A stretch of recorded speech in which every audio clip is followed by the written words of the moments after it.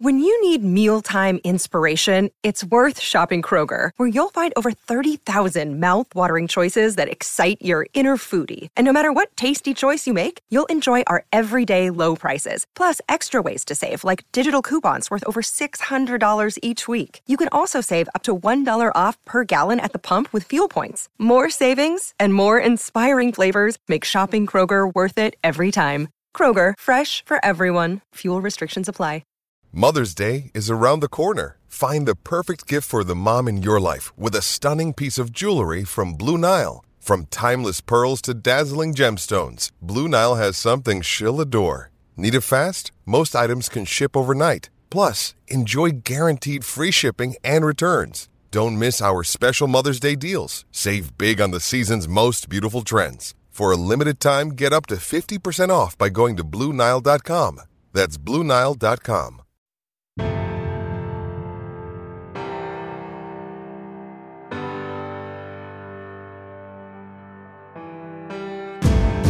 Who are the guys in your organization that are aligned with the coaches and that see the big picture and understand what you're trying to get done? So when you have a meeting or a practice and you address something at the end of the practice, these guys are going into the locker room when the coaches aren't around and they're reinforcing those messages.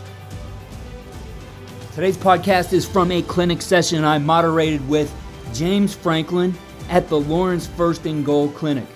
This entire talk is available on CoachTube and continues to support Lawrence First and Goal Foundation, which funds pediatric brain tumor research and cancer services. The link for the entire talk, as well as all the courses produced from Lawrence First and Goal Clinic, are in the show notes. There's over 100 of those now in the library, and an outstanding job done by the coaches who presented here. Coach Franklin obviously did an outstanding job, and he talks today about what are the things that build their culture. In this first part, he talks about their 3 core values that make up their culture. Talk about kind of our process. Everybody has, whether it is a mission statement or whatever it may be. For me, it's about relationships. I don't care what organization you're running. I don't care what you do. Ultimately, it's about relationships. In our business, I think people are putting a lot of focus, and I get it, on facilities, whether it's, indoor facilities or whether it's weight rooms or whatever it may be, ways to tell your story, your history, and your story of your university or your high school or whatever it may be. But at the end of the day, it's not about the stadium, and we have an awesome stadium. We've averaged 106,000 fans for the last couple of years. We got a great stadium. We got great history and tradition at Penn State. But at the end of the day, it's about relationships. It's about the coaches' relationships with the players. It's about the players' relationships with the coaches. It's coaches to coaches, because I think how our players see that we care about each other and interact with each other, that's important as well. And then on top of that, it's how the players interact with each other. And this is a tough game played by tough people. But at the end of the day, you better find ways to build those relationships, because I'm a big believer that if the players truly know how much you care about them, then you're going to be able to maximize their experience. You can be really hard. You can be really demanding. You can be really challenging on people if they know how much you care. I do think this season, which I'll get into later, that challenged that, because the things that you normally would do to have fun and get away from football, whether they're meals at your houses or barbecues or whatever it is, it was hard to do those things this year. I think you better plan for it. It better be a part of what you're trying to do in your organization. It also helps with retention. I've had coaches over my 10 years that have turned down really good opportunities and significant raises to stay, because they just feel like what we have at Penn State and what we had at Vanderbilt is special. And I find that a little bit more with the older coaches that maybe have been in a bad situation professionally. When they're able to get into a good, positive environment, they appreciate it more. The young coaches that have never been through it, they're obviously chasing dreams and promotions and things like that. But until they work for a head coach that they don't have a great relationship with or hasn't created a family environment, then it makes it difficult. It makes it difficult. So we try to focus on that as much as we possibly can. When you talk about core values, it's something that we talk about all the time. We pretty much talk about it every single day in the beginning of a team meeting. I have guys recite the core values. We want to live the core values. To me, the thing that are important about our core values is a lot of times people think it's specific to football, and it really isn't. It's much bigger than football. And I think the other thing that's important is they're all things that you can control. Number one is a positive attitude.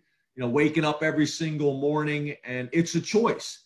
Am I going to have a positive attitude? Am I going to go into work and affect people in a positive way? I also know as a head coach, if I come into the office and I'm in a bad mood and people can sense that and feel that, then everybody in the office is walking on eggshells. You have to understand as your role and responsibility changes, so does your impact on the people around you. So, I'm very sensitive to that, but I want to surround myself with as many positive people as I possibly can. We talk to the guys all the time about you're going to do the work anyway, so you might as well have fun while you're doing it. So waking up every single morning, being appreciative of all the blessings that we do have and not focusing on the challenges is something that we think is very, very important. And obviously this year was as important as it's ever been. When it comes to work ethic, again, that's something you can control, that you're going to outwork people. There may be bigger, there may be faster, there may be stronger, there may be smarter people out there, but you can close the gap on people by outworking them. Sometimes the players will come and they'll say, well, coach, I had to study 6 hours to get an A in a class that my roommate only had to study an hour to get the A in the class. At the end of the day, all that matters is you got the A. So understanding, again, work ethic is something that you can control. It's something that you can teach. It's something that I think is probably more important than ever in teaching these young people how to work. It's also a big part of why we want to try to recruit as many of our student athletes from really good high school programs, because if they come in with good work ethic habits, that allows us to build on that. If they don't have them, it's going to be a battle for the next 4 or 5 years to get them to figure that out. The third one is compete. Compete in everything you do. Compete in the classroom with some of the finest students in the world. Compete in the weight room, where most of our guys came in. They were the biggest, strongest, fastest already at their high school. And now they got to get to college and they got to start all over from the bottom and work their way up. You got to compete in everything you do, whether it's practice field, whether it's classroom, whether it's weight room, whatever it may be. I tell our guys as well, when our season ended and guys had a chance to kind of go home and see their families after COVID, I want them to compete in everything. You're home on Christmas Eve and your 7-year-old niece wants to play you in checkers, beat her ass. Compete in everything you do. And I think that's a mentality that's really important. And then the last one, is sacrifice. Is probably the most important core value that I think you have. And I think it's magnified right now. Everybody wants instant success. Everybody wants to, go from A to Z overnight. I thought it was awesome to see the story with the Alabama quarterback this year. For the last 2 years, he's been the third team quarterback at Alabama. He stayed there. He sacrificed. He battled. And when his time came, he was ready to go, and obviously had an unbelievable season. So, I think getting people to understand that you must sacrifice small things now for big things later in life is really important. And I think this is something that you have to spend time talking to, because it's just not how our society is wired right now. And I think it's something that's really important. So positive attitude, great work ethic, compete in everything you do, and you must be willing to sacrifice. There are core values. We'll start the meetings with that. I'll have someone recite it. And then I'll also ask someone to I'll ask them what is their favorite core value and why, what's the one that really resonates with them. So we'll do this pretty much every single day, because we want to get to the point where we're not memorizing our core values, we're living our core values. In this next section, Coach talks about culture. He defines it and explains the importance of having culture drivers in your program. Culture is a word you hear everybody throwing around now. Everybody talks about it. People talk about it in the interview, the importance of culture. Talk about it, with the media, our culture of our organization. But a lot of times people don't know what culture is. Have you defined what culture is? And if you go to, Webster's, the definition of culture in Webster's dictionary is the set of shared attitudes, values, goals, and practices that characterizes an institution or organization. I think it's a really good definition. Obviously, we're coaches and we're educators. The definition that I prefer is the one by Bill Walsh, which I think is a tremendous definition. The culture precedes positive results. It doesn't get tacked on as an afterthought on your way to the victory stand. Champions behave like champions before they're champions. They have a winning standard of performance before they are winners. I directed our focus less to the prize of victory than to the process of improving, obsessing perhaps about the quality of our execution and the content of our thinking. That is our actions and attitude. I knew if I did that, winning would take care of itself. There's a lot of things in there when you read that definition, which I think is excellent. It's talking about the process. It's not talking about the results. It's talking about the journey. It's talking about doing all the little things right along the way. It's talking about how our mind approaches things. It's about the focus on execution. So I just think it's a really good definition of what you want the culture in your organization to be. Attention to detail. There's a lot of really important points in there that we talk about all the time. So being able to define what culture is in your organization, for your staff, for your coaches, and for your players, that they understand what we're talking about when we talk about culture. The other thing is identifying culture drivers in your organization. This is something that I think has been very, very important for us, again, at Vanderbilt and the SEC, as well as here at Penn State. Who are the guys in your organization that are aligned with the coaches and that see the big picture and understand what you're trying to get done? So when you have a meeting or a practice and you address something at the end of the practice, these guys are going into the locker room when the coaches aren't around, and they're reinforcing those messages. When you have to make a tough decision in your program, that you may run it by these culture drivers ahead of time. You may explain it to these culture drivers ahead of time. You may take their input in your decision. But at the end of the day, when you make the best decision for your organization as the leader, these guys understand it, and they're going to go down and reinforce that message with the younger players in your program. I think it's very important each year as the head coach to identify who these culture drivers are in your organization. I think it's important that the offensive coordinator does that as well on offense. The defensive coordinator does that as well on defense, and the special teams coordinator does that as well. Who are going to be their culture drivers as well by area. In this next clip, Coach talks about the importance of environment and conditions that help really set up your culture, and he gives some examples from his program. Of building that culture is subtle things like the locker room, how you set your locker room up. A lot of locker rooms are set up by position where all the quarterbacks are in one area and all the D linemen are in another area. We have never done that. Everybody says that their football program, we're a family. But ask one of your defensive linemen to tell you something about the long snapper. I bet you they can't. So are you truly a family, and are you really trying to create things, and are you trying to create opportunities for people to grow together?